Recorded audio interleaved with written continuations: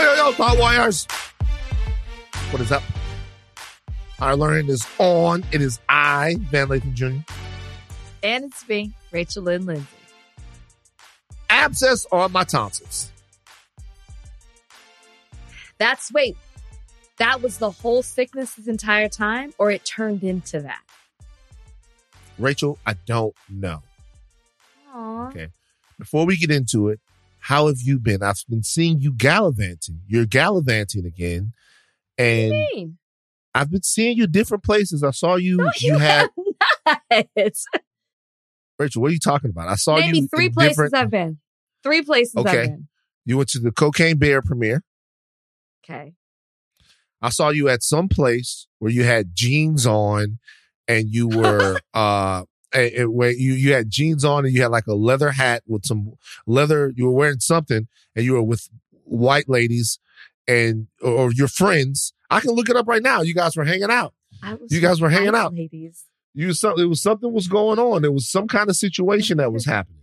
I love that you corrected and you said friends. Gallivanting again. Friends. Just a gallivanter. What is this? Here it is. Wait a minute. I with can Whitney? find it. Oh, no. Here it is. Yes, with Whitney. There you go. Whitney. There it is. With Whitney. I know yes. Whitney. We had a catch up. Y'all went weekend day photo dump. And I saw that, right? And then I saw, once again, you went to a premiere of a Lifetime movie. Gallivanting. My friend Chriselle's in a movie, yes. So look, this is what I'm trying to say. Okay, all right. Why do you act like you weren't vanting?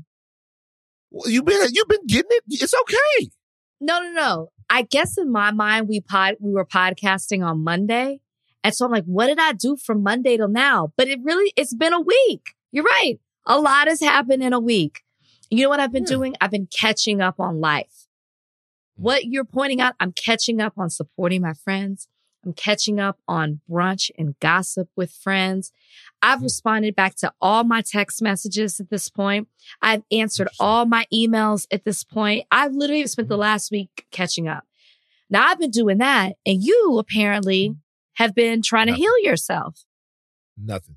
So I had the sickness. Everybody knows that I was sick. And that you had not diagnosed. You just kept saying you're sick. But then I went to the urgent care. And they gave me some antibiotics and some cough syrup. Remember? This was before the Super Bowl. Yes. Well, yes, we had a whole conversation. Cough syrup situation. But if you remember, I was feeling better. Yeah. I was fine. Yeah. There was there had been some kind of blister on my uvula right there, but it healed up. I was feeling better. I was feeling fine. It was great. And so Super Bowl week, all next week, I was cool until that Friday morning. I woke up and I was like, what's going on with my throat? Mm-hmm. I was like, it was one side of my throat that was hurting. And there was a little irritation connected to my ear. Not a big deal. I thought maybe there was a little drip back there, post-nasal drip, because stuff was still coming up. And it's like, maybe it's a little sore. I'll get into the day. It'll loosen up. Whatever. I'll take some stuff, get it right out. Not a big deal. So, whatever's happening. I go to work out. It's bothering me before I go to work out. After I work out, I'm breathing hard, doing all that stuff. Now, full on is banging. So I'm like, fuck this. I get a whole bunch of different stuff from the store and I numb it up because we still got to go see Ant-Man and the Wasp Quantumania. There's no way I can't go see Quantumania. Absolutely. All right. So we go see Quantumania. Boom. And I'm like, because I told you I was supposed to go to Colin Kaepernick's Know Your Rights camp. Yes. And I even spoke with some of the people from the camp that night and I was like, look, if I don't start feeling better in the morning, when I wake up, I'm going to go to urgent care, and then I'm going to see what they say, and then I might be able to come after that, because it's like all day thing. So I wake up, worse. I barely got to sleep that night, Friday night. I barely got to sleep. I couldn't swallow anything, so I couldn't swallow saliva. So like, it was like, I was like, oh my God. And I had real trouble sleeping.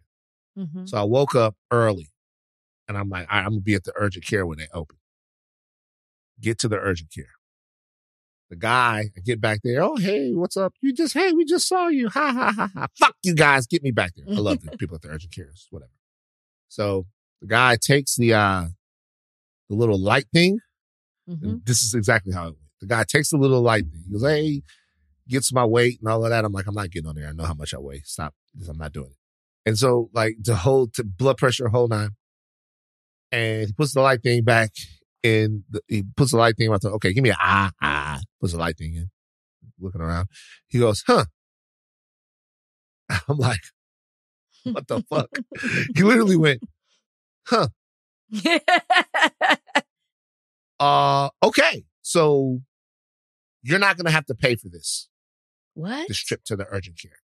He goes, we're going to take this off. Like, we're not even, because you should go to Cedars. Oh my gosh. And I was like, wait, what? I would be terrified. He's like, yeah. He's like, you have, from what I can tell, it looks like you have, an abscess on one side. He's like, you can look at your throat. You can tell that it's all whatever. I'm like, yeah, but I just thought, he's like, yeah. So they're going to have to drain it. that. Oh! So I leave that morning. It's like 9:30 or whatever. I was destined to be in the emergency room until 7:30. No, you weren't. That's how long I was there. Like you weren't even in a room? I was in a room from probably about noon. From probably about noon to 7. I was in a room. They went in there. They did all this stuff. I talked to a couple of different people. Whatever. They took all of my information, blah, blah, blah. Right in the registry room for a while.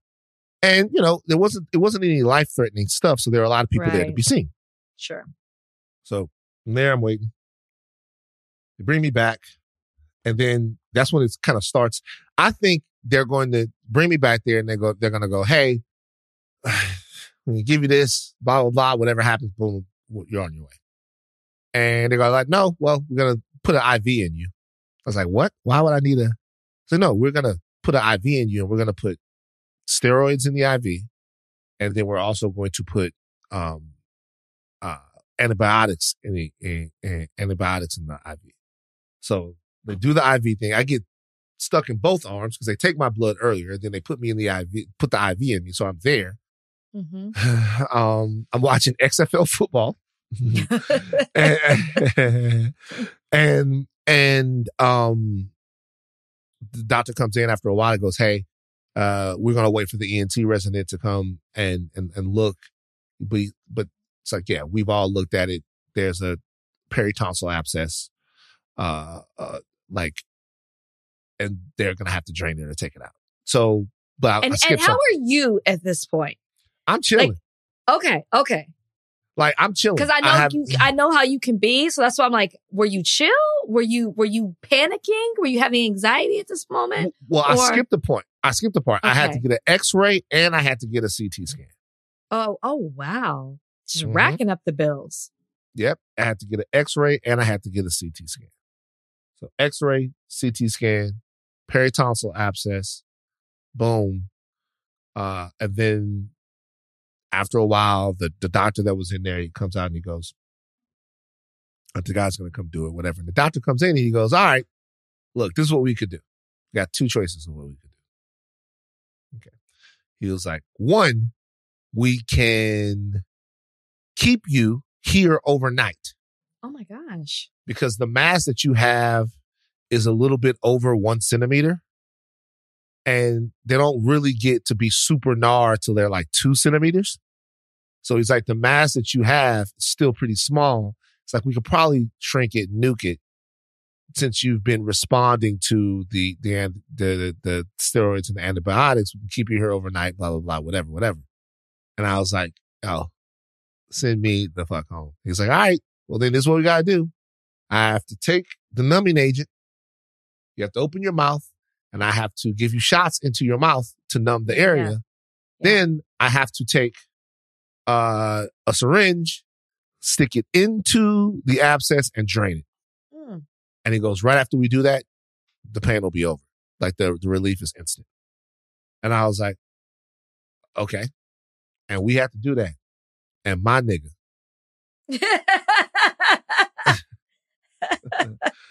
My nigga. Pain was all the way through. I paid attention to what he said. Once that's done, it'll be instant relief, meaning you will feel pain all the way up until that point. I know he said a numbing agent. He meant instant relief from the abscess itself. Okay. But he's like, it's going to hurt. He's like, we're going to numb the top part of it, but you know, still at the bottom there, we're going to be digging around looking for stuff. So he's like, it's going to hurt. And so he did it. And, I'm still on steroids and still on the antibiotics and all of that stuff because they were able to drain it, but it was a small abscess. So there was still more stuff. It had to be shrunk down and stuff like that. And so as soon as I can after this, I'm going to get my tonsils popped out. Gone. I have mine out. You do? When did you get yours taken out? When I was 5. Why? What happened? Because I kept getting tonsillitis. I always had issues. I don't know if I had an abscess. I was so young. I probably did. I probably got it from you. It was so bad. Abscess. Like I regularly had to visit an ENT. Like I can remember being a kid and seeing like the little, like they had little kid drawings and stuff to make it seem easier. It was like a cartoon of a person going down like in your nose and down your ear and your throat, like making it seem like it was not that bad of a procedure. Mm-hmm. Yeah, no, I had them taken out, but I always thought as an adult, they don't do that anymore. They don't take your tonsils out. They do. They say it's a very painful recovery. But yeah. I tell you what's not going to happen. You're going to be out the podcast for a minute. No, they said no. Don't push it, Van. Don't push it. They said I'll still be able to podcast. Look at you trying to get a solo show. They said they said I'll still be able to podcast, but he said, I just let you know, the recovery is pretty difficult. But they were speaking my language. The guy was like, you won't be able to eat. Some patients lose weight. You're going to have I was like, hey. bras and popsicles. I was like, I like this. Juice, smoothies. Yeah. Also today, it's a time of medical breakthroughs. Also today, I made a decision, Rachel, and I talked to my psychiatrist today to finally treat my ADHD. Wow. Yeah. So what does that entail? I mean, if you feel comfortable sharing. Well, I'm doing some behavioral stuff. You know, we're doing a couple of things. And then also, I got it. I don't like the way that sounds. Sorry. I got it, man. 2 for 5. Behavioral stuff. I got that. I got that fixed for people. 2 for 5. Wait. Vyvanse or Adderall? Vyvanse. So wait, how do you feel? You're on it now. I'm not on it now. It's been prescribed. We had it today. So it's been prescribed. I haven't had it yet. I haven't gotten it yet. So it's coming. That was the call. That was the call. When I was telling the guy, that was the call. That was the call. That's a plug. That's a plug. That's the plug, man. Hey, bro, hit me with that. 2 for 5. I got that Vyvanse 2 for 5. It was so funny. As they were, as my doctor, shout out to Dr. Bowman, as Dr. Bowman was telling me about everything that we had to do, he was kind of like on the cool telling me not to become a drug dealer. You know, he's like, listen to you now. Dr. Bowman's like Dr. Bowman's my doctor, black doctor, great doctor. He's my great psychiatrist. Dr. Bowman's like, hey, people have problems with this. And they have to ask you these questions. They have to be like, if you have problems with other things, maybe I wouldn't prescribe it to you. Like if you have problems with like cocaine. And I'm like, yeah. He's like, so, do you? Yeah, whatever. Was he trying to fill you out? I'm like, what? I'm like, what? He's like, I mean, it's something that we've never, but that's not a thing. Or, is it? I'm like, what? I'm like, what? I'm like, no, I'm good. Okay, cool. Because, sometimes if you have something like that, maybe I wouldn't prescribe it, blah, blah, blah. Then there's other stuff. Sometimes people get it. Maybe they want to, sell it or something like that because it's kind of hard to get. And it's not something that you would ever, you'd never sell. I'm like, well, what do you mean? He's like, I'm just saying, sell it as a street drug. That's not going to happen with what I'm prescribing. So I know that. I'm like, yeah, right. I'm like, yeah. That's not gonna, that's not. He's like, hey. Just, he's giving me all the things that could happen. So we'll see. I wonder what it does to you. I'm proud of you. I'm proud of you for taking that step and deciding to make that decision. I'm sure you won't regret it by any means. It's going to be a great thing. What do you mean you wonder what's going to happen? It's going to be good for the thought warriors too, because I'm serious about this. A lot of people don't understand kind of, sometimes the blurting out and the interrupting and your brain going a million different places and all of that stuff. That's something that I've dealt with for like a very long time. Sure. And it's never really held me back from being able to achieve goals. But at this point in my life, I really want to be focused in a very specific way. And I want to be task oriented, which is hard for somebody like myself to do. And so, I'm just kind of taking that on. And maybe it'll mean that we have good for you, Van. Better interactions here too. So it's just, Oh, that means you're gonna start paying attention to me? I pay attention to you all the time. That's some crazy stuff that the soulless jackals would say. No, I'm messing with you. I'm really proud of you. They don't even know. Thank you very much. Okay. Is it time to get into the podcast? What are you going to tell me? I don't know. I feel like there was something I was going to say. You have to say it, Rachel. I can't. No, I'm not holding back. I just don't remember. The NAACP Awards. Do we want to talk about that? Maybe that's what it was. Yep, that's coming up. You got my hopes up because you said that we would know by Monday if we had won. And that was not true. So I'm over here searching the internet like crazy I'm like, oh, well, where is it? Where's the announcement? Nothing. I have no clue what the fuck that thing was, because it said Monday they were doing all the categories or whatever, but I guess what I was reading was either old or I didn't know how to read it. You might have been in 2022. Everything is all on Saturday night and we'll be there. It's not televised. No, that's not true. What's not true? They've been doing a virtual ceremony since Monday. Like, you were right. All week they've been doing it and they announce awards. So I watched the virtual ceremony because like, oh, we're going to get announced. And it was nothing. And then Tuesday they announced more. And then Wednesday they announced more. I don't think I don't know if we're Saturday. Maybe we're Friday. Donnie should have Donnie. It is confusing because, I've heard a couple of different things. There is an awards dinner on Friday where awards are going to be given out. But I've heard that our podcast is not up on Friday. So, but Black Girl Songbook is, which is also a Spotify ringer thing. I don't know what's happening. So when is it? Listen, if we don't win, that's on y'all. Y'all didn't vote for us. You should have. Damn, Rachel. Try it again next year. So we'll be there. I went to get my tux. Damn, I told Brian he didn't need a tux. Well, it's not a tux. I got a dinner jacket. You know what I'm saying? Okay. I was like, yeah, it'll be fine in the suit. I got to be real. I'm so self-conscious, man. We are being honored, even as nominees, hopefully winners. You should be proud. I'm so self-conscious. I already told Extra that you were going to give them an interview. An interview on the red carpet of Extra?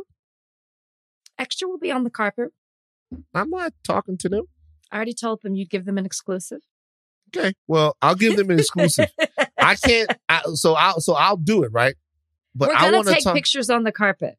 But I want to talk about Soup Kitchen. Why? What?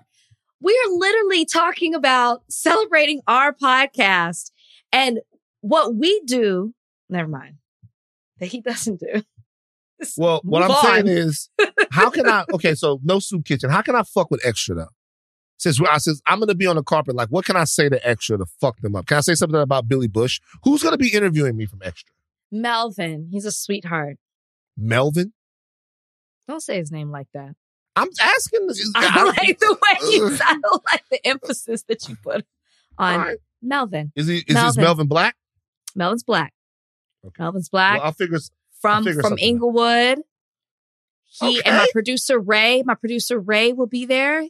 Melvin is the new face of Good Day LA as well on Fox. Everybody check him out. He and Jen from 6 to 9 on Fox if you're in the LA area. Melvin from Inglewood, huh? So he with blood. This is where the families be at. Inglewood family. He is not a blood. You don't know that. Actually, he's got New Orleans roots. His family came from New Orleans, moved to Inglewood. So before we move on, because we have to get into the show, this is like 20 minutes of pleasantries now. Well, we didn't have it last Tuesday. Let me ask you something. How do you know Melvin's not in the game? I'm serious. Like, have you and Melvin ever talked about his background? Yes. And what high school did Melvin go to? What high school did Melvin go to? Loyola. See, don't do me. He went to private school. So he went to private school. He's Clarence. Okay. He's Clarence. Whoa. And Clarence got real good parents. So Melvin went to private school. He went to Loyola. Okay. Mm-hmm. Do you know what part of Inglewood Melvin's from? Because that don't mean anything either. No, because I'm not familiar with Inglewood in that way. I know where I go to get my braids and where the stadium is. I'm telling you, Melvin. I think Melvin's in the gang. And you know exactly who Melvin is because tell me. You commented during the holidays. Extra decided to do a Merry Christmas, Happy Holidays video where everybody was dancing. Everybody was dancing. I was feeling the Christmas spirit. Okay. I had a little holiday cheer. I had the little bounce going and everything. I was fitting the mood. Listen, Melvin is the one who organized it. Melvin was the bald-headed black guy who was dancing. That's Melvin. Now ask me the question again about blood. I don't think you're in the game. Ask me the question again. I don't think you're in the game. That nigga Melvin is my friend now. I fuck with Melvin. He's great. And you will talk to him on Saturday. I've been commanded to, and I will. Let's start the podcast. On the other side is the big deal of the day, which I'm actually going to change. Yeah. What are you changing it to? I think we should do Jonathan Majors. Let's talk about Jonathan. Majors. Big deal of the day on the other side of this. This episode is brought to you by Jiffy Lube. Cars can be a big investment, so it's important to take care of them. I once got a car that I started out with 25,000 miles on. I got it to over 200,000 miles because I took care of it. You know how you take care of a car? You take care of the maintenance, the oil, the brakes, all that stuff. And if you don't, you can have a car just completely fall apart.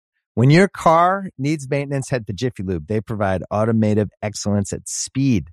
Get your oil change, brakes checked, tons of other multi-care services. It's all done by expertly trained technicians who actually care about taking care of you and your car. Jiffy Lube, car more.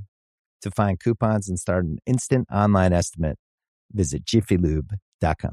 This episode is brought to you by Anytime Fitness. We're not all professional athletes, but we all have health goals. That's why Anytime Fitness gives you access to personalized plans and support from a coach.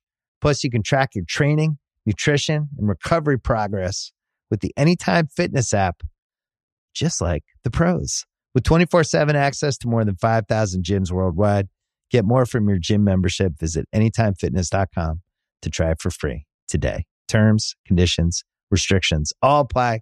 See website for details. Okay, the internet's in a tizzy. Jonathan Majors, cover of Ebony. Not just him, though. Cock shame was revealed from A$AP Rocky on the cover of, I think it was Vogue. British Vogue. British Vogue. Can you explain to me the way the Vogues work? Is there a pecking order in Vogue? Seriously. Is there one Vogue don't that's like, know. Well, I mean, we have our own Vogue here, right? But like Giselle's on Italy Vogue or Italia. I'm not sure how they say it. So I don't know if one's better than the other. I'm sure there is. I just don't know it. If you were going to be on Vogue, right? What Vogue would you want to be on? You know, like is the regular Vogue the most prestigious Vogue? I don't know. I mean, I would think so. The OG and everything else is a spinoff, but watch me be wrong. Watch British Vogue be the number one. I don't know, man. You ask me. Come on. We're not so these two folks here. These two magazine covers inspired a lot of talk. Mm-hmm. A$AP Rocky was, to some, being led by Rihanna down the beach while he held the baby and covered his cock to the world. They said cock shame. Did you see this? See the cock shame thing? Yes. I saw the graphic where they like wrote all over it, like dissected it completely. Were you familiar with cock shame before this? No. And then Jonathan Majors was on the cover of Ebony magazine. Very swole. Pecs, huge pecs. Swole. And he had, it was like a pink jacket / boa type of deal. You know what I mean? People have seen the cover. It was a jacket. It was a coat. It was like a pink coat. Jacket. And it was inspired by an anime called One Piece. We now know that. But people said that Jonathan Majors in this image, that it was emasculating the black male. And that we had two dueling covers of who can make the black man into a bitch the fastest. And people were all up in arms. Everybody was up in arms. What is A$AP Rocky done? What is Jonathan Majors done? You saw both of these, and obviously Ant-Man and the Wasp: Quantumania came out. Jonathan Majors has his first fucking huge, gigantic, big movie, which he'll follow this up with Creed. A$AP Rocky and Rihanna's family are welcoming another baby. Also, their family just performed at the Super Bowl. So these two men are probably loving their lives more than anything at this very moment. But according to parts of the internet, they're being emasculated. Yeah. The black, like, it was Black Twitter, right? It was a huge conversation it was a huge conversation in our community. You saw it outside of that? No, but, we can't make all of Black I'm making a face because we can't say that we've made all of Black Twitter responsible for saying that these two guys were emasculated. No, I'm saying this is where the conversation lived. I'm not saying that everybody on Black Twitter agreed with this, but this is where we saw the discourse, right? It was something that was within our community. I shouldn't be shocked that people had such a strong reaction to these covers, but I was. I gotta be honest. I don't know if I thought that we progressed past that and moved to a place where we don't adhere to certain gender roles that have been placed on us, where, like we don't play into these ideas of the patriarchy and, the way that you define I guess being masculine isn't defined in a particular way. And especially when you look at, it's so odd. Like if you take the Rihanna and the A$AP Rocky cover, this is a man who's supporting his woman and holding their child. That is a strong image. That was a beautiful image to me. And I loved and respected the fact that I didn't even look at it as Rihanna dominating. This was about her. This was her moment. And her man was supporting her on this cover. I wonder would the conversation have been different if it was just Rihanna? Would they have been saying, where's A$AP Rocky? Why isn't he a part of this photo? I think that people were reaching for something and they would have been upset either way. But to me, this was a powerful image to see this, like this beautiful black family supporting one another, him holding her hand and like watching her do her thing. Jonathan Majors, first off, this is Ebony. This is a black magazine.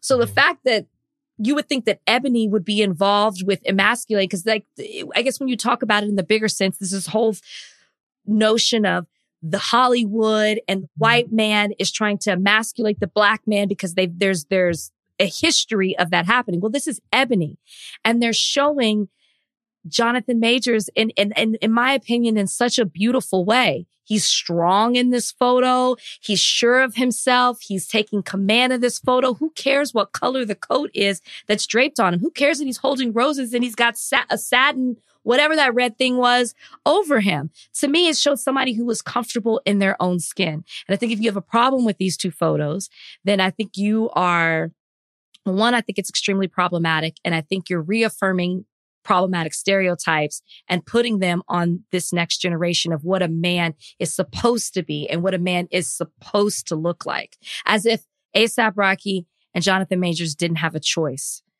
in deciding how they were going to be on these covers. Yeah, I so here's the thing. Van, you don't agree? No, of course I agree. But I think it's more, it's interesting for me. As I look at Jonathan Majors sitting right here, and it's got he's got the jacket on, it's floral. He's got the pink background. He's sitting there, cock shame again. This guy's legs crossed, not showing the cock to the world.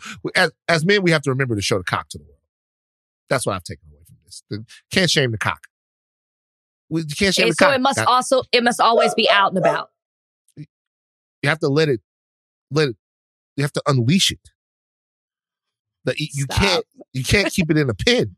You cock shame. You know what I mean? The whole deal. You have to unleash it. Okay. So, with the A$AP Rocky Rihanna thing, let's just have a real moment of truth. Was she going to be in the background? It's her story. It's her story. Is she going to be in the background? On this? No. Yeah. It's like, no. You know what I mean? A$AP Rocky has had plenty of magazine covers. A$AP Rocky is a star in his own right. A$AP Rocky is a father and a partner. They have 2 children together, soon to be. Okay? It's Rihanna.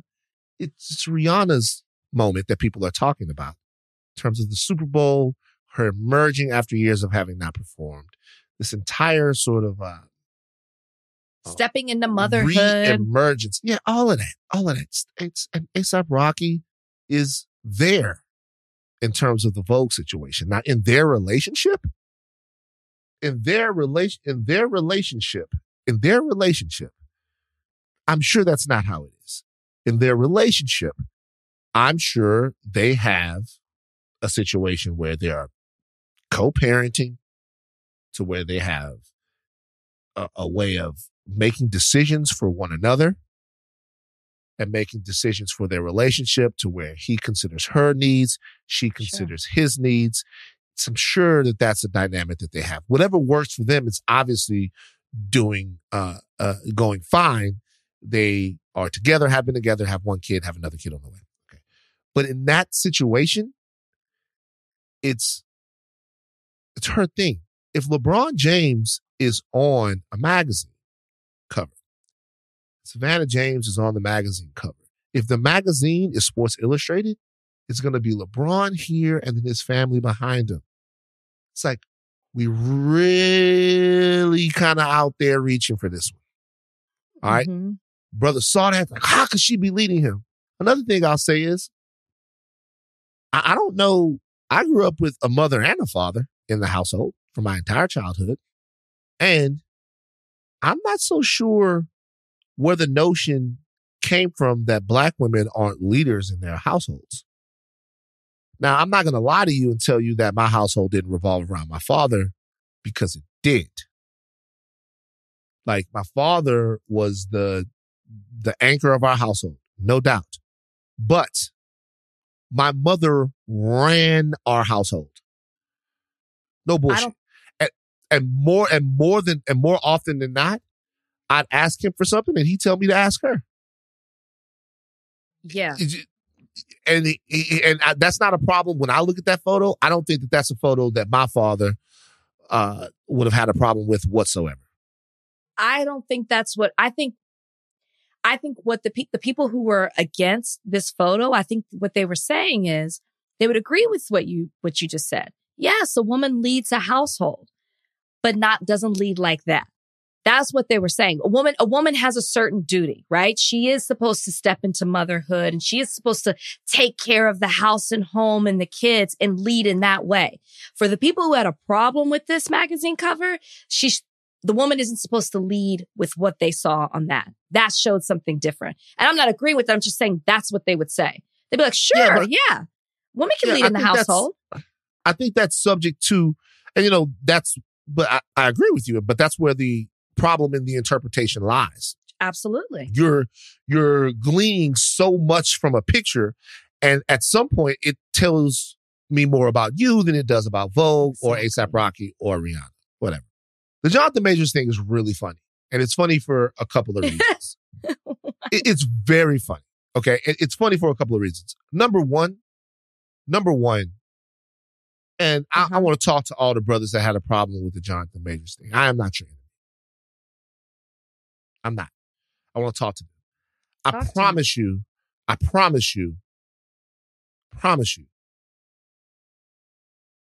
it's all right. You don't have to worry about this one. This one, because the brothers out there and they're trying to maintain the energy of Black masculinity, and they're looking for people who are trying to poke holes and buck break and emasculate and strip away the energy that they think that Black men need to have to be strong representatives in their culture. And they're looking for all of these things. Now, a lot of that is probably magic, doesn't really exist, but some of it does. There has been a history in America of trying to make Black men weak, of trying to make Black men buffoons, of trying to take away the parts of Black men that white America would consider to be a threat. So you want to make them a sidekick. You want to make them a clown, a jester. You want to take away whatever masculine energy that the Black man exudes that white America is afraid of. And then you want to make him into a eunuch. That's not something that people are making up.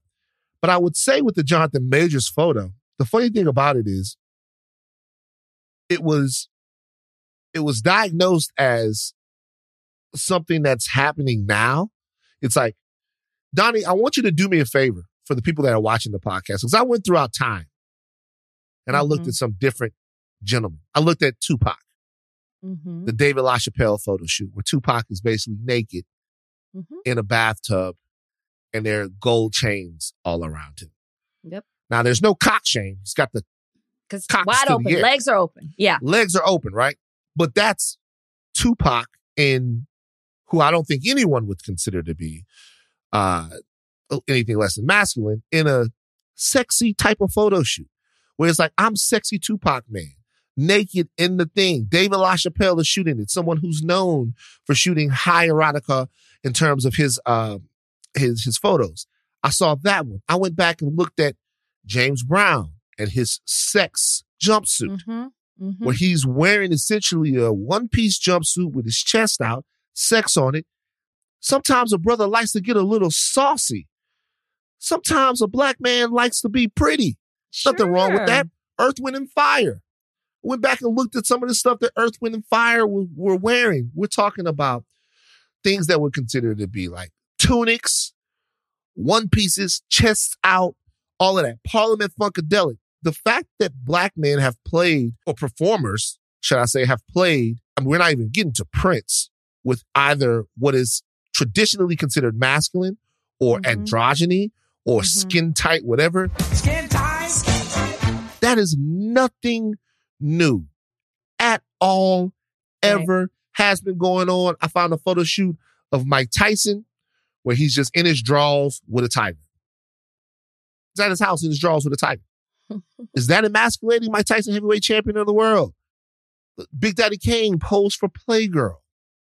One where his butt is is to the air. These brothers are not people who are defined by the pictures they take. Right. Like, that's a really weird way to define like a man. And when you look at all of this, performers, which we're talking about, throughout the past have always engaged in pageantry. They've always engaged in, hey, look at this. Look at me, blah, blah, blah. It's always been that, be it Rick James, be it whomever.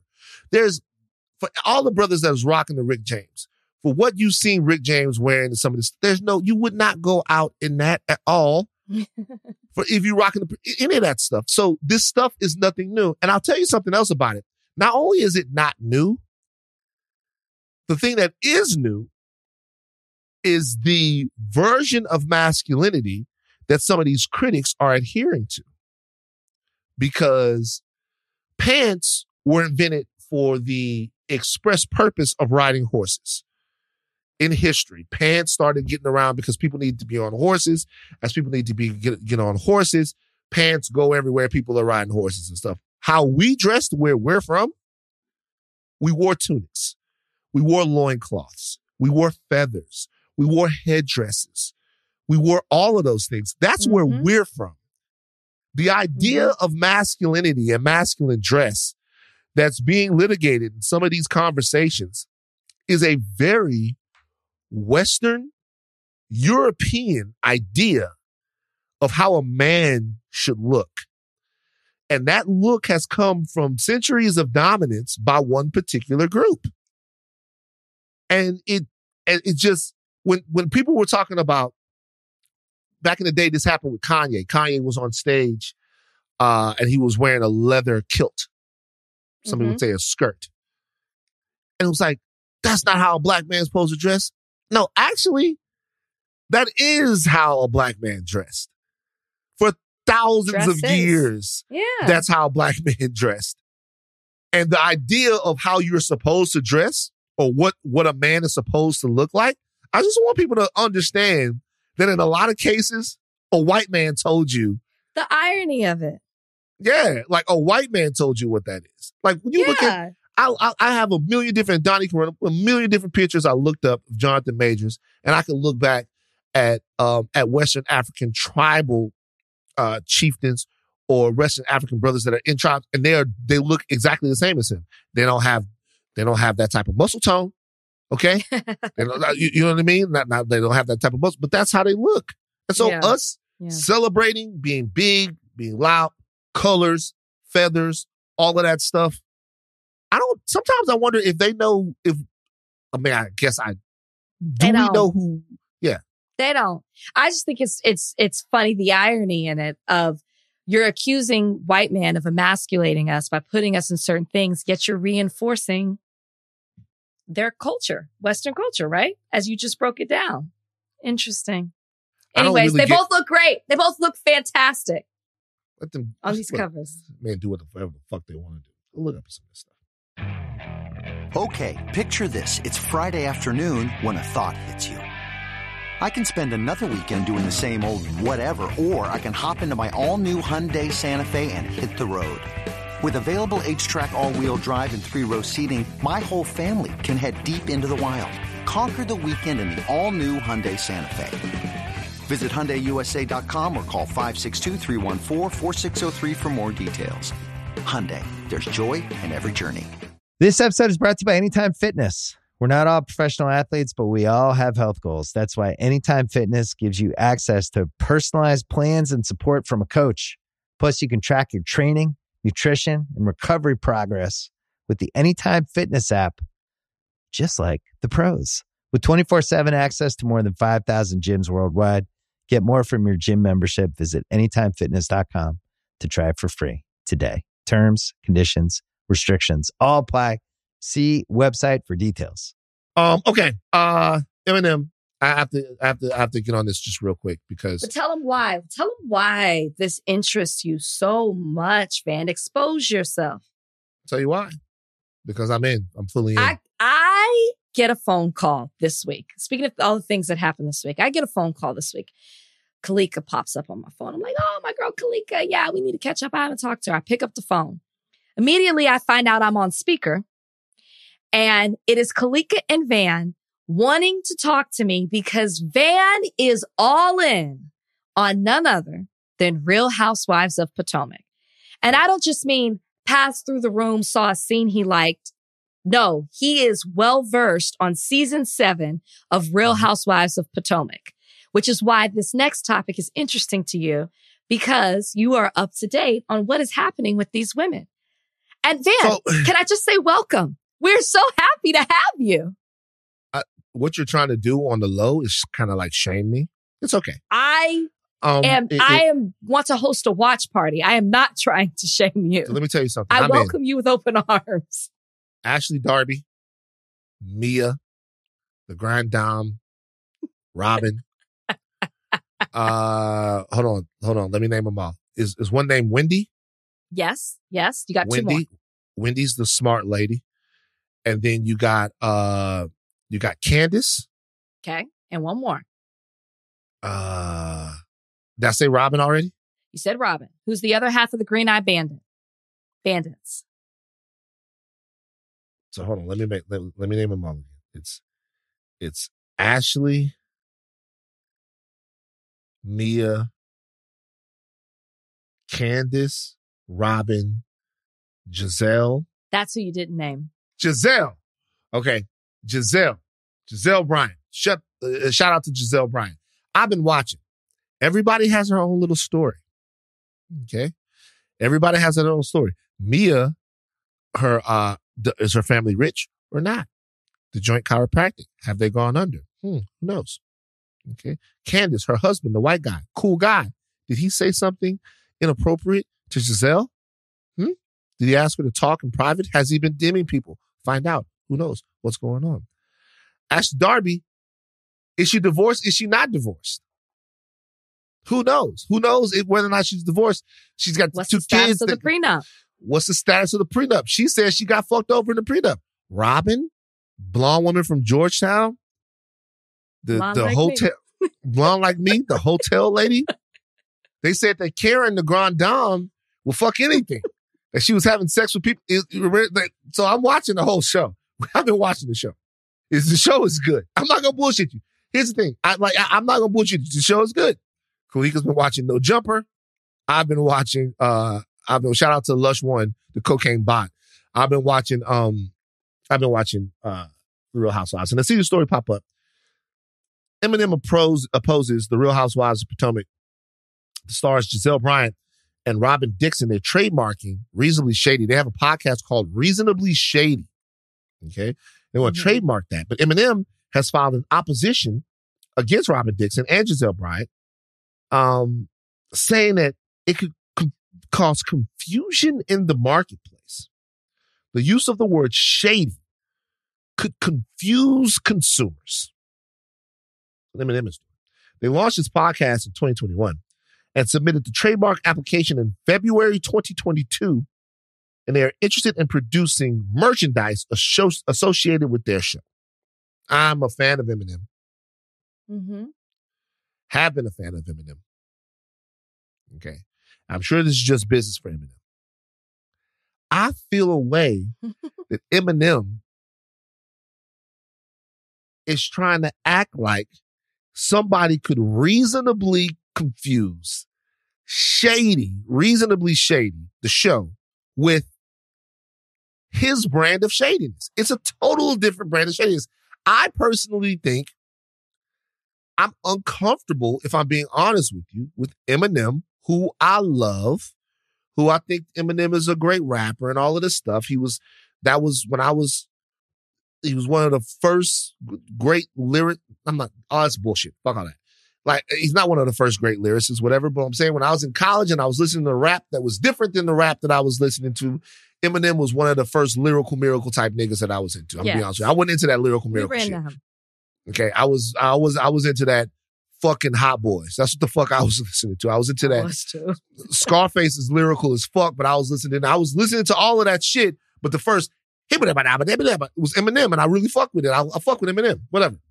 I don't like the fact that he's going at them talking about they can't have Reasonably Shady.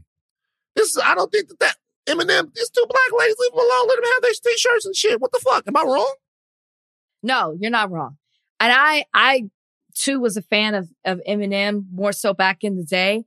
And I have known about Reasonably Shady since it launched in 2021. And not one time did I think, oh, Shady, Slim Shady. I I never even compared the two. And so, I mean, Eminem is saying that people can confuse the shady name with his brand. I don't think that this is this is a waste of time and money on both parts because they're going to have to defend this at this point. But what I will say, I'm upset with Giselle and Robin because you should have filed paperwork to trademark this podcast before 2021 when you had the idea. Why are you waiting almost a year later in 2022 to decide to trademark this? You should have done this and you could have avoided this. Maybe you could have changed the name, could have saved a little money. Now here you are and you're going to have to deal with this. And now it's in this with the public. I don't think it'll withstand. I don't think people can confuse the two, but here we are. They'll be fine. They'll be able to keep it. Does he ever say reasonably shady? Does he ever use that term? I mean, I don't know that shady. It's just the word shady. No, he's Slim Shady. Slim Shady. Eminem is my own addition. Let me tell you something right now. Eminem's music might have not aged like incredibly well in terms of, you don't just like wake up in the morning and put some Eminem on while you're doing your thing. But let me tell you. A lot of it's problematic. A serial killer hiding murder material in the cereal box on top of your stereo. What? Eminem crazy. Look, Eminem was rapping. I would be like, what the fuck is this guy? 7 different levels of devil worship and horses' heads, human sacrifices, cannibalism, candles and exorcisms, animals having sex with them, camels, mammals, and rabbits. But I don't get into that. I kick the habit. I just beat you to death with weapons and eat through the flesh, and I never eat you unless the fucking meat looks fresh. Eminem was doing the crazy shit. But you gotta let these black women have they trademark Eminem. Okay? It's fine. You think that you have a problem because they're 2 black women? Have a problem because they're 2 black women.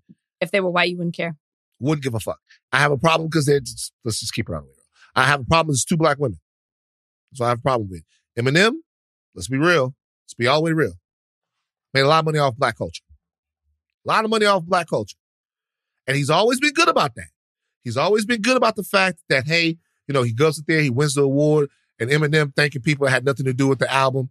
Eminem, everybody goes up there. I like to think my producer and whatever. And Eminem wins an award. He goes up there. Yeah. Shout out Kool Herc and the Sugar Hill Gang. Grandmaster 5, the Furious. You know what I'm saying? Like Grandmaster Flash and the Furious 5. Eminem is thanking the niggas that invented the MPC. Eminem is thanking motherfuckers all the way back because he knows that there's a debt owed for him to be able to stand up there. And some of the things that he might have gotten, maybe because he was white MC. He's dope as fuck. Don't get me wrong. Dope as fuck. But he's always been good about this. Come on, man. 2 black ladies. They're not going to take no, let them have the shady shit. Okay? That'll be come fun. On. Come on, Eminem. We're looking at you. Mom spaghetti, motherfucker. Okay, move on. Do you think he's aware? Sorry. Or this is just his team. Is just his team being like, we got dinged because somebody's filing this and they're just doing a routine. Protect the shadiness. But so can you be mad at Eminem? Can you really be mad at Eminem? I'm not mad at Eminem. I'm just saying, hey, Eminem, now that we know, I'm not mad. See, everybody wants to get mad. Now that we know, let the ladies have their shady shit. They earned it. They earning it with some of the stuff that's coming out. You are such a fan of Potomac. You are. And the thing is, what thrills me is you don't even know what's waiting on the first 6 seasons that you have yet to watch because you gotta go back. Like I'm listening to you describe where they are now. I'm like, oh my God, if only you knew. If only you knew. I don't want to go back. Have you met Happy and Ness? See? No, who's Happy and Ness? I met the Cookie Monster. Whitney's new breast. Oh, Wendy's new breast. Happy and Ness. Wow. There's so much. You just had no idea. I met the Cookie Monster girl. The one that looks like the Cookie Monster. It says she's Sesame Street. Sesame Street characters. Sesame Street character. Okay. Marjorie Taylor Greene wants to get divorced from you. She doesn't want to be a part of America anymore. Your thoughts, just real quick. I mean, Donnie, play Marjorie real quick. Play the clip. Yeah. Well, exactly, Sean. That's the problem and where we are today. And in my life, in my world, all of my friends are regular Americans. Everyone I talk to is sick and tired and fed up of being bullied by the left, abused by the left, and disrespected by the left. And our ideas, our policies, our ways of life have become so far apart that it's just coming to that point. And the last thing I ever want to see in America is a civil war. No one wants that. At least everyone I know would never want that. But it's going that direction, and we have to do something about it.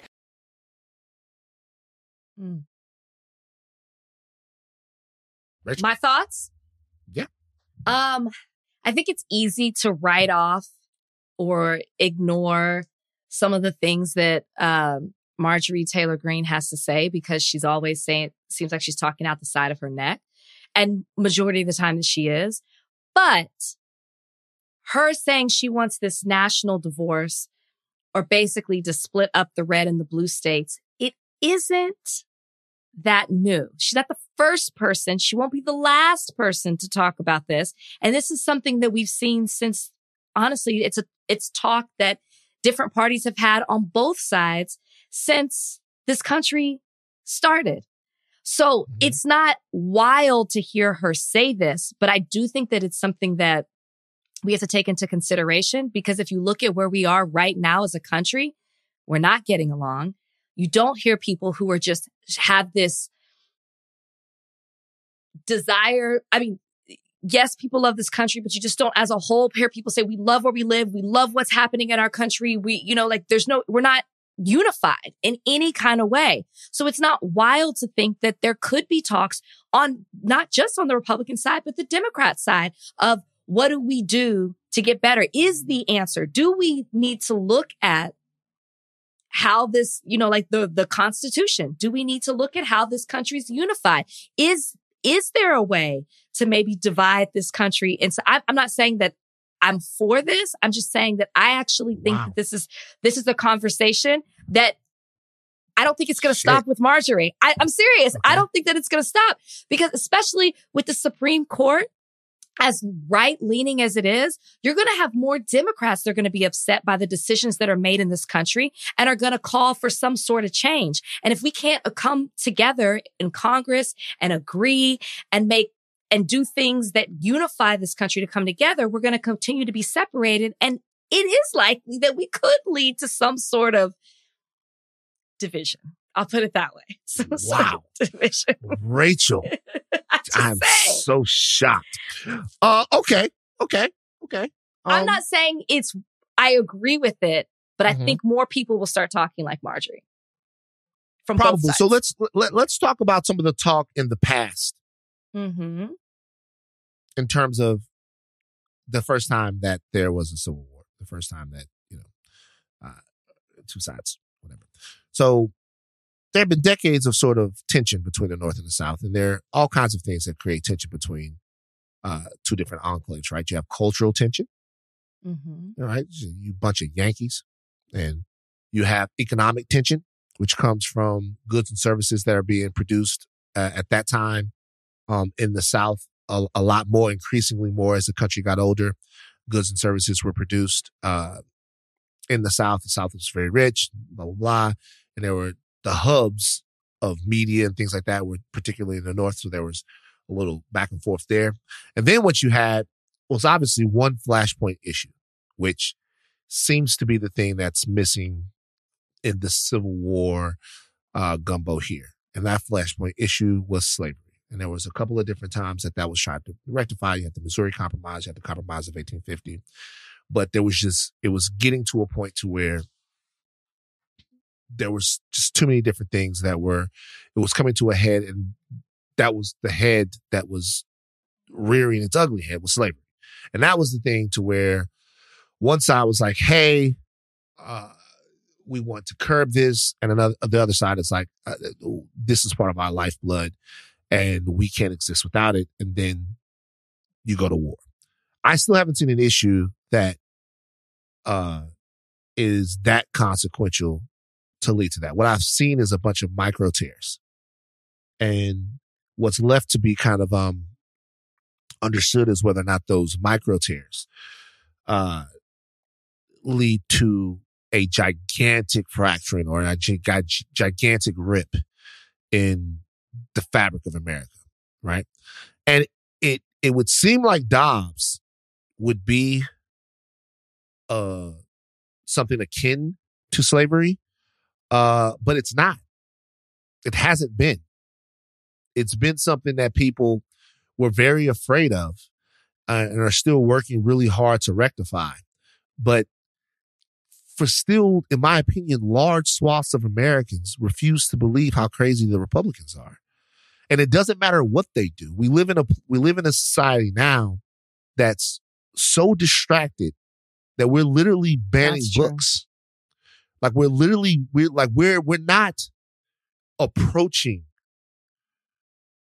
something. We're like there. We're literally banning books. We're literally erasing history. We're doing all of these things, but there's still people that refuse to gird up their loins and jump headfirst into this battle. If there's ever one issue that changes that, you might see some sort of major schism that leads to an irreparable conflict between the two sides besides war. You can look at it that way, or you can look at the fact that January 6, 2020 was the first battle in the American Civil War, and everything else is a slow burn. It just depends on how you look at it. Yeah, I guess you talk about these micro tears. Is that the word you use? Yeah. And when I look at it, there's so many of them, and I believe many more to come, that they will build up. I don't think it's going to be one single issue. If it gets to this, I think it's going to be a buildup of it. That's why I mentioned the power that the Supreme Court has. We've already seen them make decisions. They're already implementing certain things on the state level to be moved up a certain way to where the Supreme Court has to hear them and where these laws are going to change again. I think you're going to get so many of those that's where you're going to have the issue. Because what the other side wants is less federal, like less control from the government. They want the power with the states, which is why Marjorie Taylor Greene says this is what our founding fathers wanted.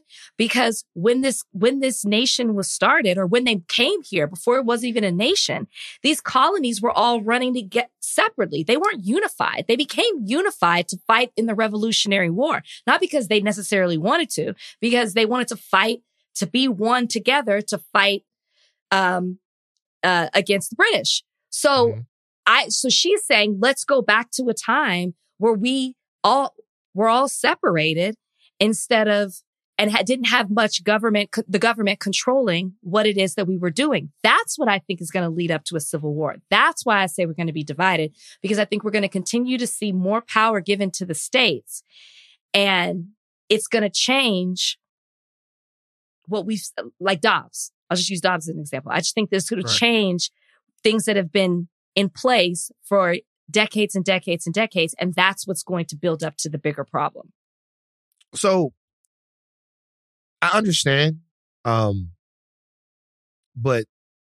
it's gobbledygook. It's nonsense. It's a civil war. No, so I want people to kind of, not people. Let me tell you how I look at this. First of all, there are a couple of things that, for anybody who might advocate or think, this wouldn't be such a bad thing. There are huge, both military and economic consequences to a breakup of the Union. So definitely one reason, one reason why I think that something like that isn't likely to happen is because corporate America would have to sign off on that. There really hasn't been a war in years that corporate America hasn't given the okay to. And a lot of people are going to lose a lot of money if there's a civil war. Like a lot of people. And as much as we talk about what should happen in America and what will happen in America, a lot of this stuff is, and there are a couple of issues that are more cultural than they are financial, and abortion happens to be one of them. But a lot of these things have to do more with who's getting rich and powerful than they have to do with with what people actually believe, right? And another thing is like, for anyone that would want there to be two separate countries, like along the Mason-Dixon or however that would work, would you really, really want a nuclear power just to the south of you that was run by the likes of Marjorie Taylor Greene? Oh, no. Yeah. Would you really want a country with that type of economic strength, with that type of, because they would have that, with that type of economic strength, with that type of military presence, just sharing a border with you, with those type of, we're talking about Gilead. Yeah. It's essentially Gilead. Would you really?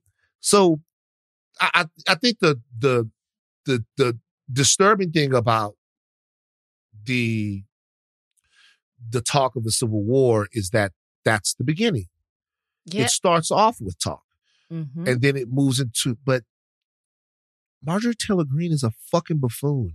But she's not the only one who said it. Yeah.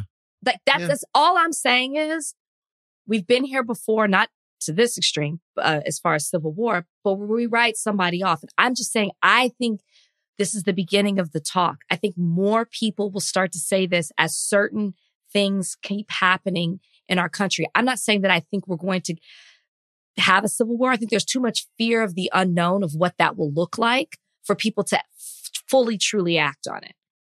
Would you be favor if it could be peacefully done? Would you want to separate the country from? I don't want to see what that looks like. No, for exactly what you just said. Economically, I think that weakens the way both of those countries, however they're divided, it'll weaken it against other outside foreign powers. I think we'll look so weak. It'll be so bad. What would Miami do? Miami would be in such. I guess Miami's kind of a Republican stronghold in ways, right? Now it would be so weird going down to Miami trying to get your shit off. You know, just if Miami was under the create a new Miami. New Miami. That's what you would do. You'd have New Miami.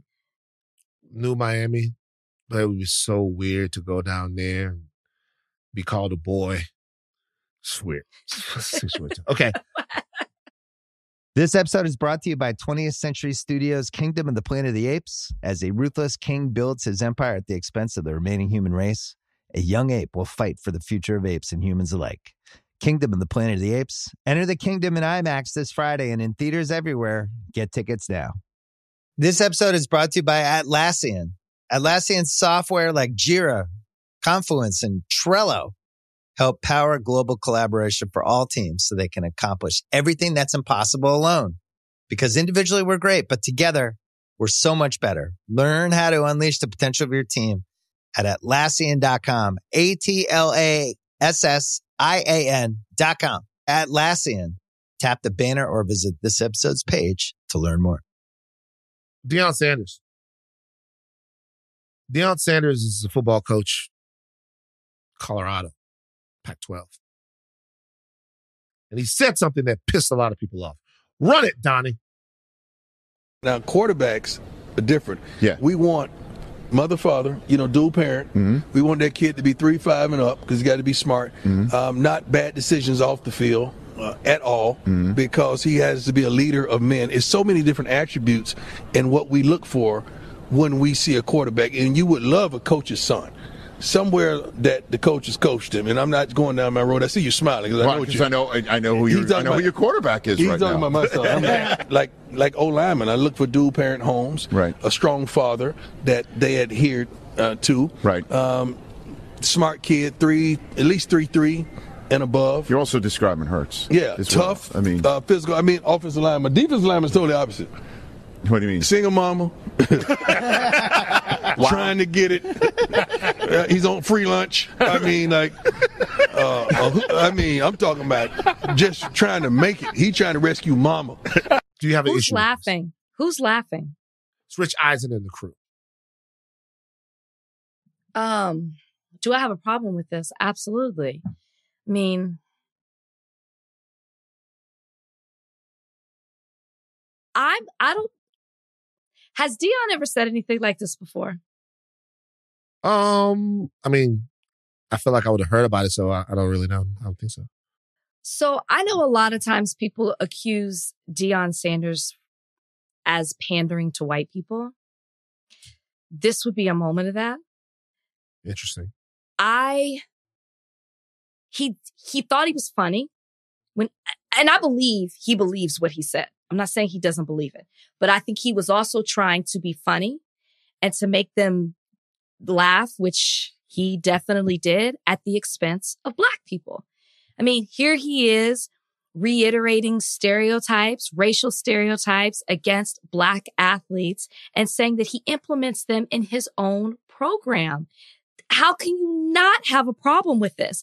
And what's even more wild is you're describing the type of quarterback that you want, and your son doesn't even fit in that. Does your son come from a 2-parent home? I'm not saying that's what I agree. I'm just saying, Shador, Deion Sanders is divorced. Yeah. You're looking at me like that's not true. But he's married. No, he's not married. Deion Sanders is married to Tracy Edmonds. No, he's not. Wait, what? They're not married, Donnie. Yeah, they're not married. He is unmarried. Yeah, he's been unmarried since 2013. So your son doesn't fit into the stereotype that you look for in a quarterback. Tracy Edmonds and Deion Sanders don't even live together? They might, but she's out here a lot. You think she lived in Jackson, Mississippi? I don't know. My point is that your own son doesn't fit into whatever stereotype you say that you're looking for a Black quarterback. So everything that you're saying, I don't know if you're being serious or not. I think you are. It's lazy. It's a lazy narrative. It's problematic, and it allows other people to hold these same type of beliefs in their own programs. And you're a Black man talking like this. Imagine what white coaches say, or you're giving the excuse for white coaches to be like, well, Deion Sanders even implements this into his own program. Yes, I have a problem with it, to answer your question. And stop trying to look up if Tracy Edmonds is married to him. She's not. I've seen that they got engaged in 2019, but they have not been married. Stop looking for it. I'm telling you, he's not married to her. So he's not. So he's not married to her. But I think that to say that Shador didn't have like a 2-parent household is kind of. You're looking for an athlete that doesn't have a 2-parent household in high school, right? That's when you start looking at these players, right? When you're recruiting them. Yeah, but there was always 2 people in his house, though. That's not true. They've been living together since 2013. You don't know that. Anyways, I'm not gonna. We're not here to argue over that. But I'm just saying, okay. Is that how he's gonna look at it? If Shador was not his kid and had the same type of upbringing, I'm just saying, you want a mom and a dad is what he said. Okay, so this is my thing about this. My thing about this is, are we mad that this is being said? Or are we mad because Deion Sanders said it? I'm mad because it's being said. Anybody could have said that and I would have had a problem with it. Okay. So then my thing is, and this is what I always wonder about Deion Sanders, or even back in the day, like a Puff or anybody. Let me tell you why I bring up Puff in this situation. I'm not trying to let Puff catch these strays. But back in the day, people would complain about their bad boy deals.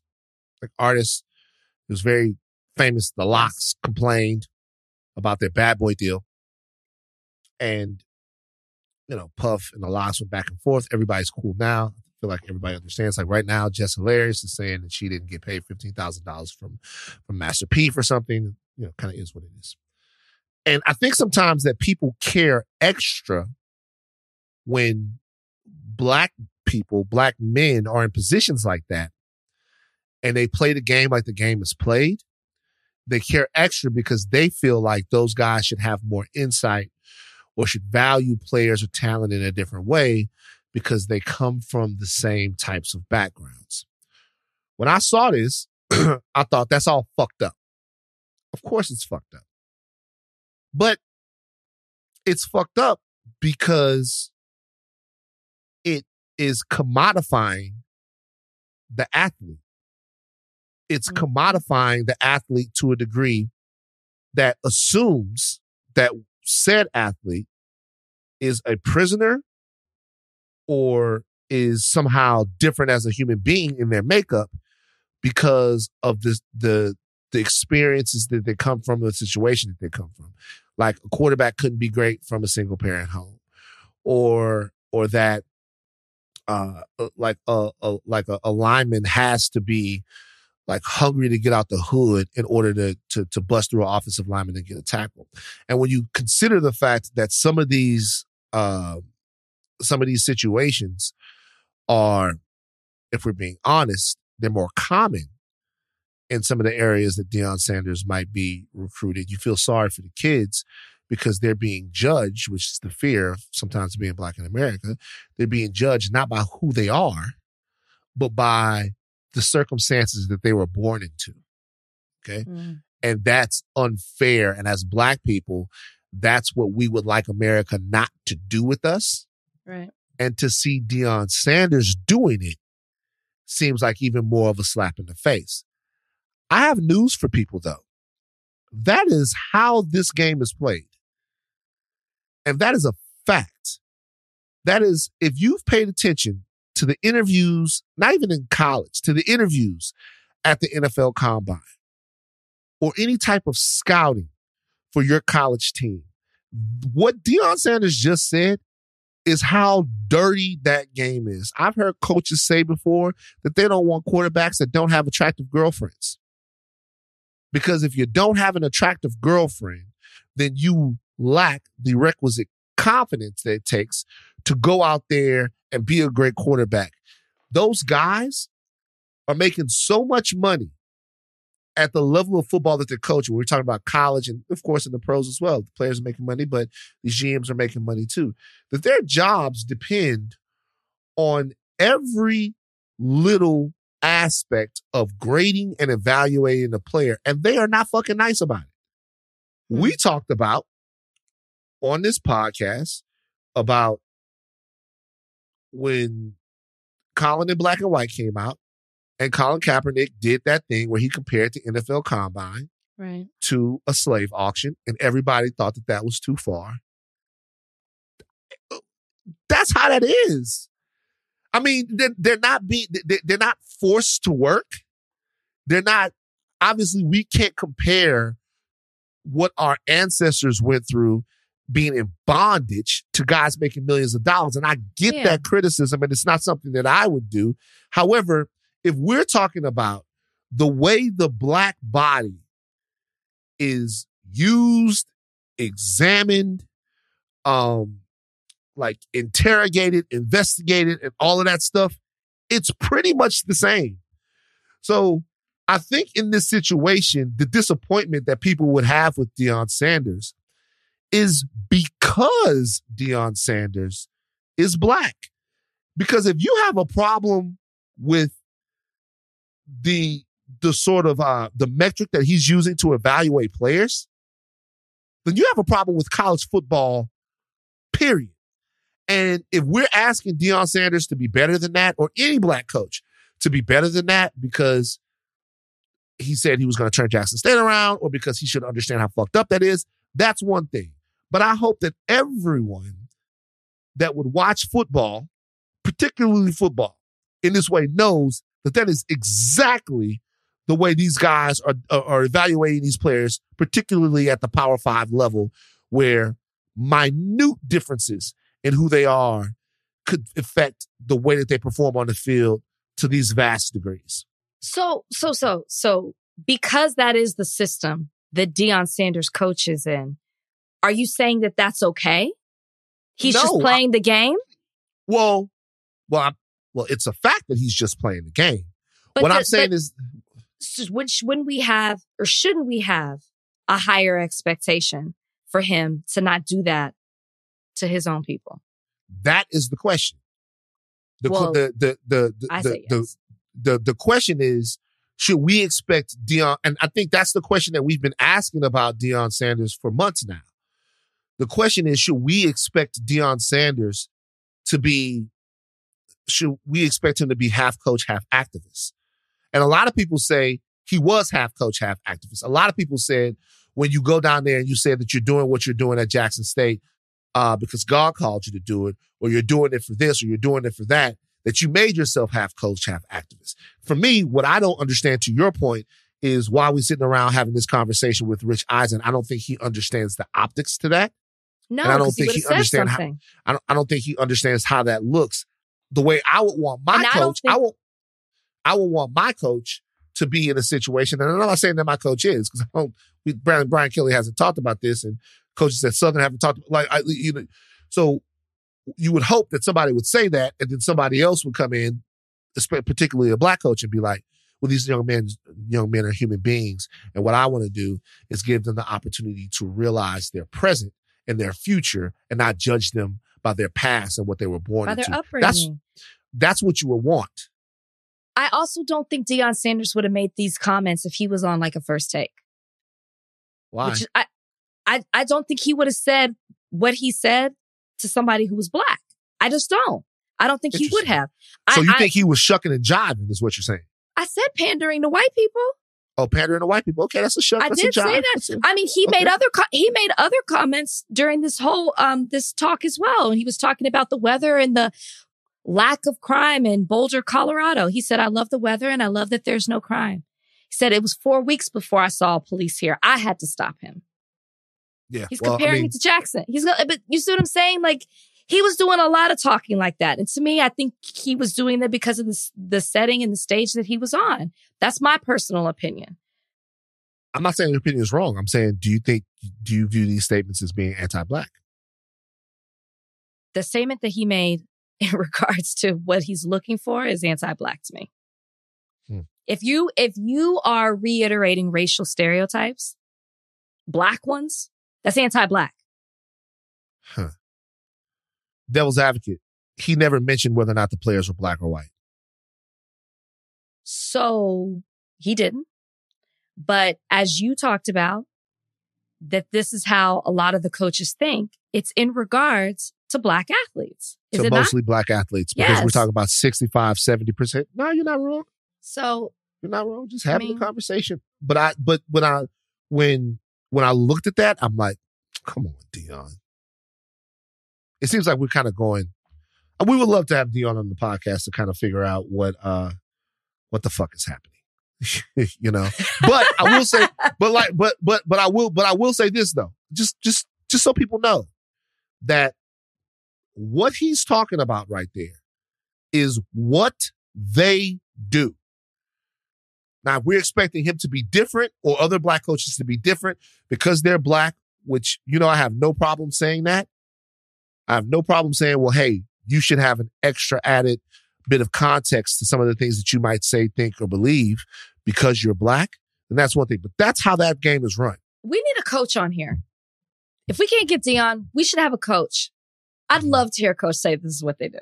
I don't think they would, but I'm just saying. I would love to have a coach on here. I'm the kind of guy that goes to a recruiting board and looks up recruits and looks up who LSU might be getting and who LSU might be not getting. The stuff that they say, guy has a great relationship with his father. His father's in his life. His blah, blah, blah. It's just facts. Fans? The people on the message board and the people who are evaluating, this is kind of how they talk about these players. It's a fact. And you know what? And the reason why I think it's important to say that is because sometimes we watch and get into football, and we've had this conversation without understanding that it's a fucking meat market. Like, it really is. It's a fucking meat market where they don't give a fuck about these young black athletes beyond what it is that they can do on the football field. Nick Nolte says something in Blue Chips. He's like, there's a kid out there, and the kid, he's already going left. He's going right. He's getting up. He's dunking it. He's already above the rim. And right now he's playing for the love of the game. But I tell you, something's going to happen to this kid.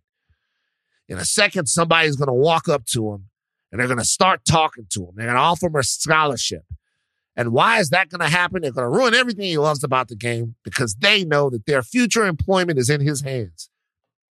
And that's the way it goes. So, I was shocked. I think that we'll get off this now. I was shocked because I think that I think a lot of people were shocked that coaches would think or say that. That's how it is, though. It's weird. Okay. Are you familiar with Groovin' Gorilla and the Chicken Boy?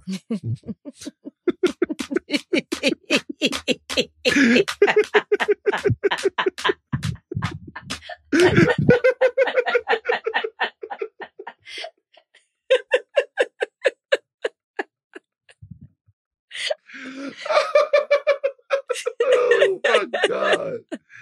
Jesus Christ. Wait. So Big Groove. Big Groove. Big Groove is who this guy's name is. I've seen this dude before. I have to. I'm not familiar with the chicken one. I gotta keep it all the way real, man. Shout out to Big Groove and everything that he got going on. I wish Big Groove nothing but success in whatever it is that he want to do moving forward. And I hope that Big Groove, like, dances his heart out and gets everything that he wants in life. Having said that, I hate that nigga, man. I'm sorry, bruh. I'm sorry. I wish I could be a little bit, it's like, God damn, Big Groove. So he used to go by the name of Groovin' Gorilla, but he changed it. And the other TikToker. Because he got backlash. We should say that. And rightfully so. Another TikToker that's under fire is Elijah Smith, who goes by the handle Official Yuddy Gang TV. He eats food, basically chicken. It makes funny noises. Black Twitter is referring to Elijah as the Chicken Boy. They did a collaboration together where they danced and made chicken noises while eating chicken and waffles. I implore you guys to watch this video. I swear on my dad, I don't want to be offended. Like, I promise y'all, I don't want to be offended. I'm like, yo, let these motherfuckers dance and eat chicken. And I had no choice. They took it out of my soul.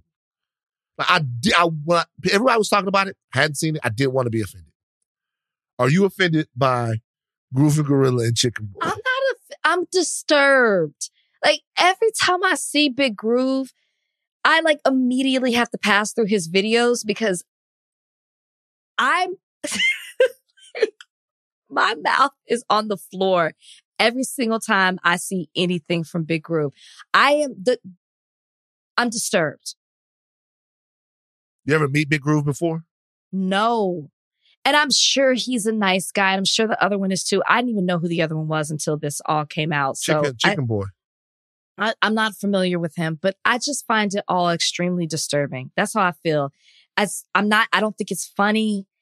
I'm not entertained. I'm disturbed. We gotta have Big Groove and Chicken Boy on the podcast, Rachel. For what? You have to. Because I don't want to give it any more attention. I think so. You should to let people know there is a petition out there to stop to basically cancel them. To stop. There's an activist that is behind the change.org petition that is please asking them to be removed, maybe from social media accounts, but for begging them to stop. And for me, I say, if you feel that strongly about it, let's just not give these guys any more attention. For those who want to see them, for those who want to see it and participate and like it and follow it, good for you. For me, no, I'm telling you, man, right now, if we talk to him and he starts grooving, I'm out. We got to talk to Big Groove. I have to know. We for the people that watch the podcast, I really want you guys to watch the podcast this week on YouTube, because we're going to have pictures of some of the other people that I was talking about in terms of the Jonathan Majors story. And we're going to show you that sketch from Big Groove and Chicken Boy. And if not, I want you guys to do homework. As you watch this part of the podcast, would you pause it? Would you bring up the Big Groove and Chicken Boy video?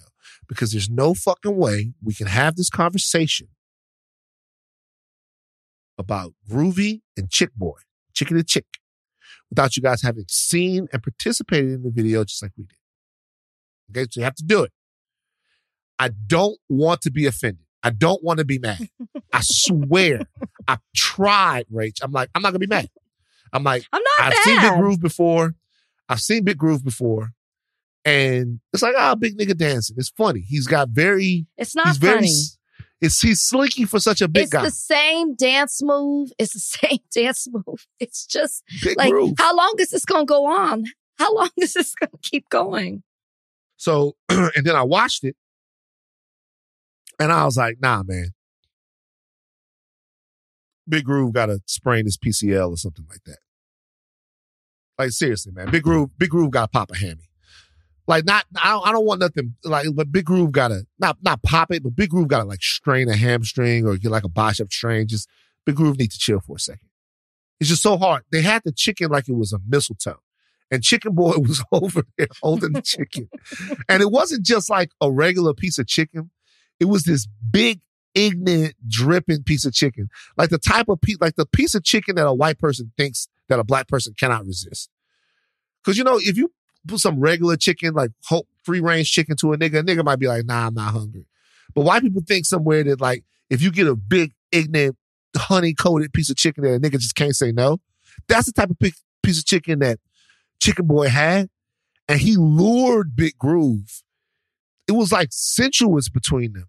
Like he lured Big Groove You over. watched it too much. Enough. It's like, I watched it because I'm like, yo, I'm so fucking mad right now. No. Like, I'm Big Groove and Chicken Boy. We'll see. I seriously want to have Big Groove on the podcast, though. What are we going to talk about?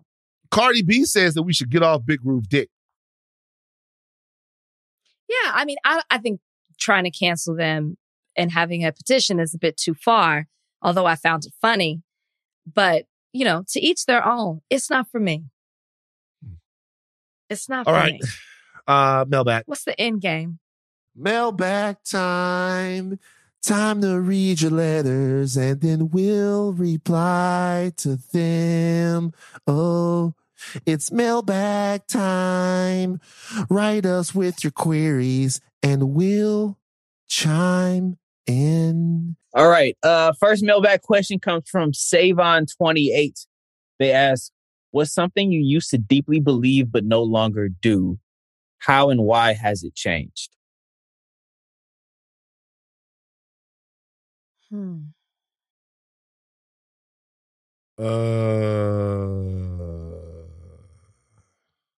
That I deeply believed that was true? Is that what the question was? What's something that you deeply believe, but you no longer believe this thing? Maybe not even deeply.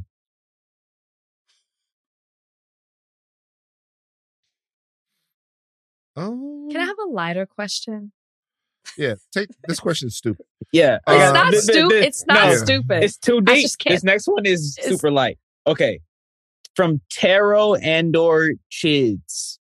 They ask, what songs remind you of your dog or dogs? What songs remind me of my dogs? Terrible question. 0 for 2. I'm going to be honest with you guys. Really? Sucks. A song that reminds me of my dog? I've never thought about a song. I think Van and I both make up songs for our dogs. Yeah. So there is not like we do originals.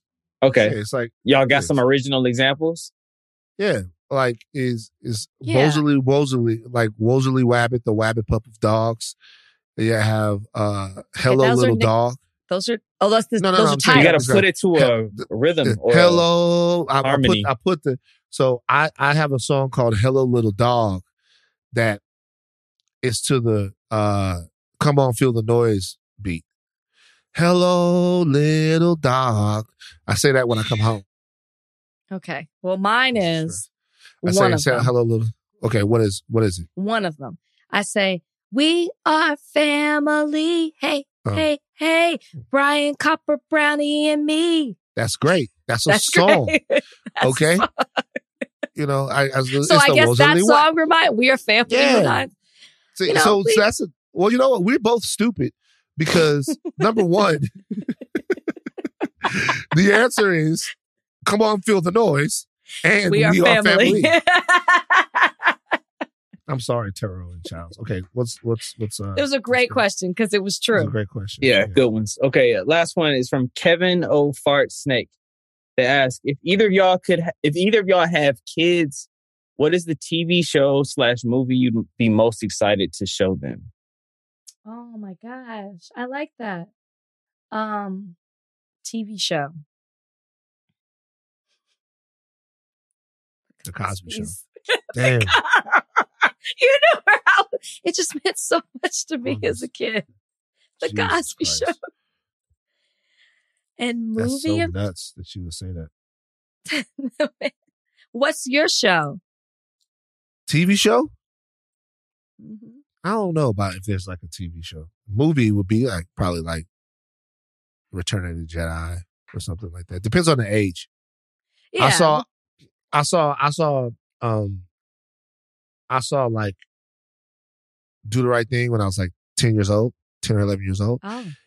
And it was great.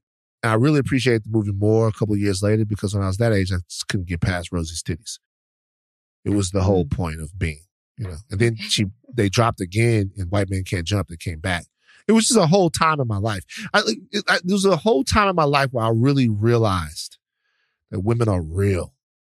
It's a woman and titties, butts. Anyway, I'd pick a Disney movie.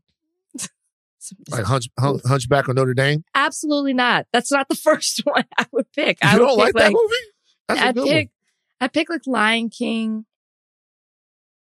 Oh, speaking of Disney movies, I was in the theater for Ant-Man and the Wasp: Quantumania, and they played the Ariel trailer. I was looking around. I was on edge for whites.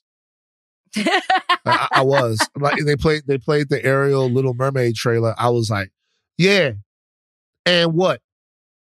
She black, motherfucker.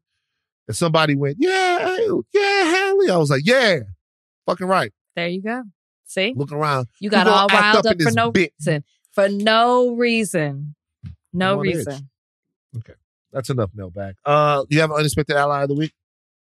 Yes, the athletic directors for University of Oklahoma and University of Texas, because they are on a mission to bring the game, the Texas OU game, back to the afternoon. They haven't had an afternoon. I don't know, this doesn't mean a lot to some people, but us diehard fans, it means a lot to.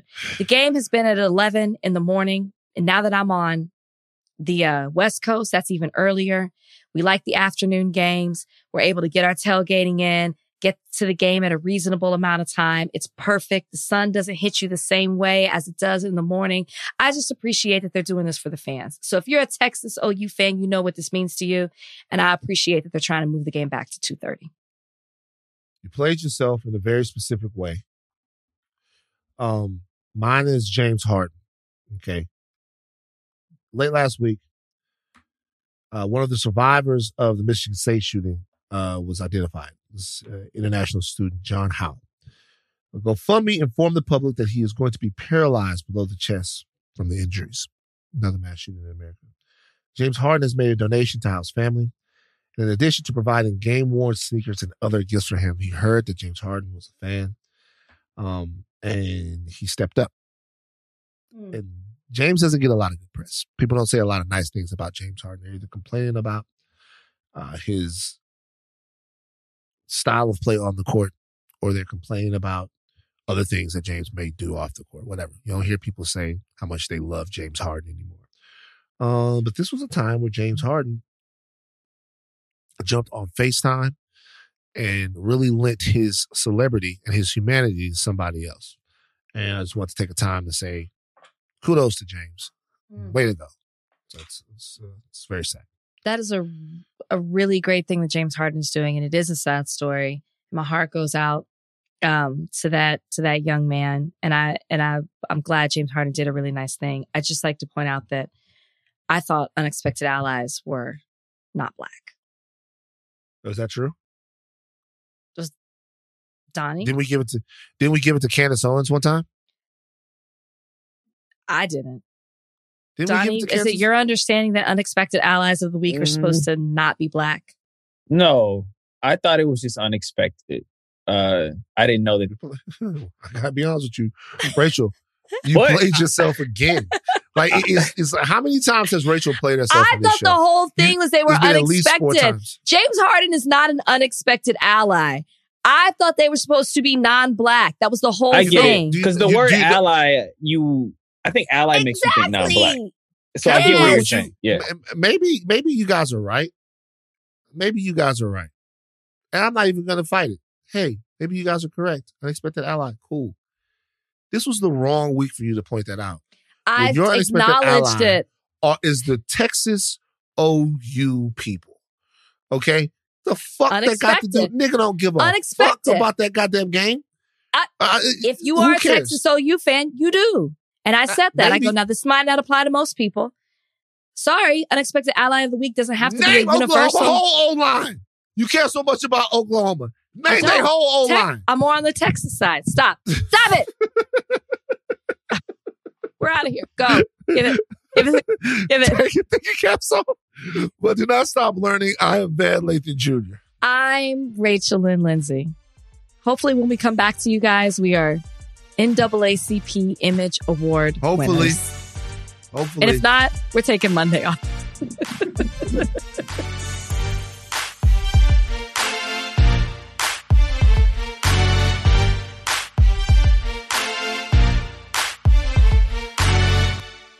This episode is brought to you by Hotels.com.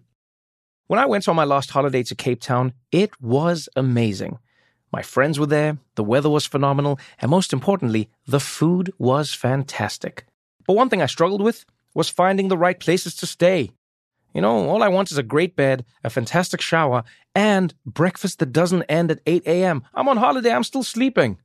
I also like ease, and the Hotels.com app easily helps me to find a perfect hotel for every trip.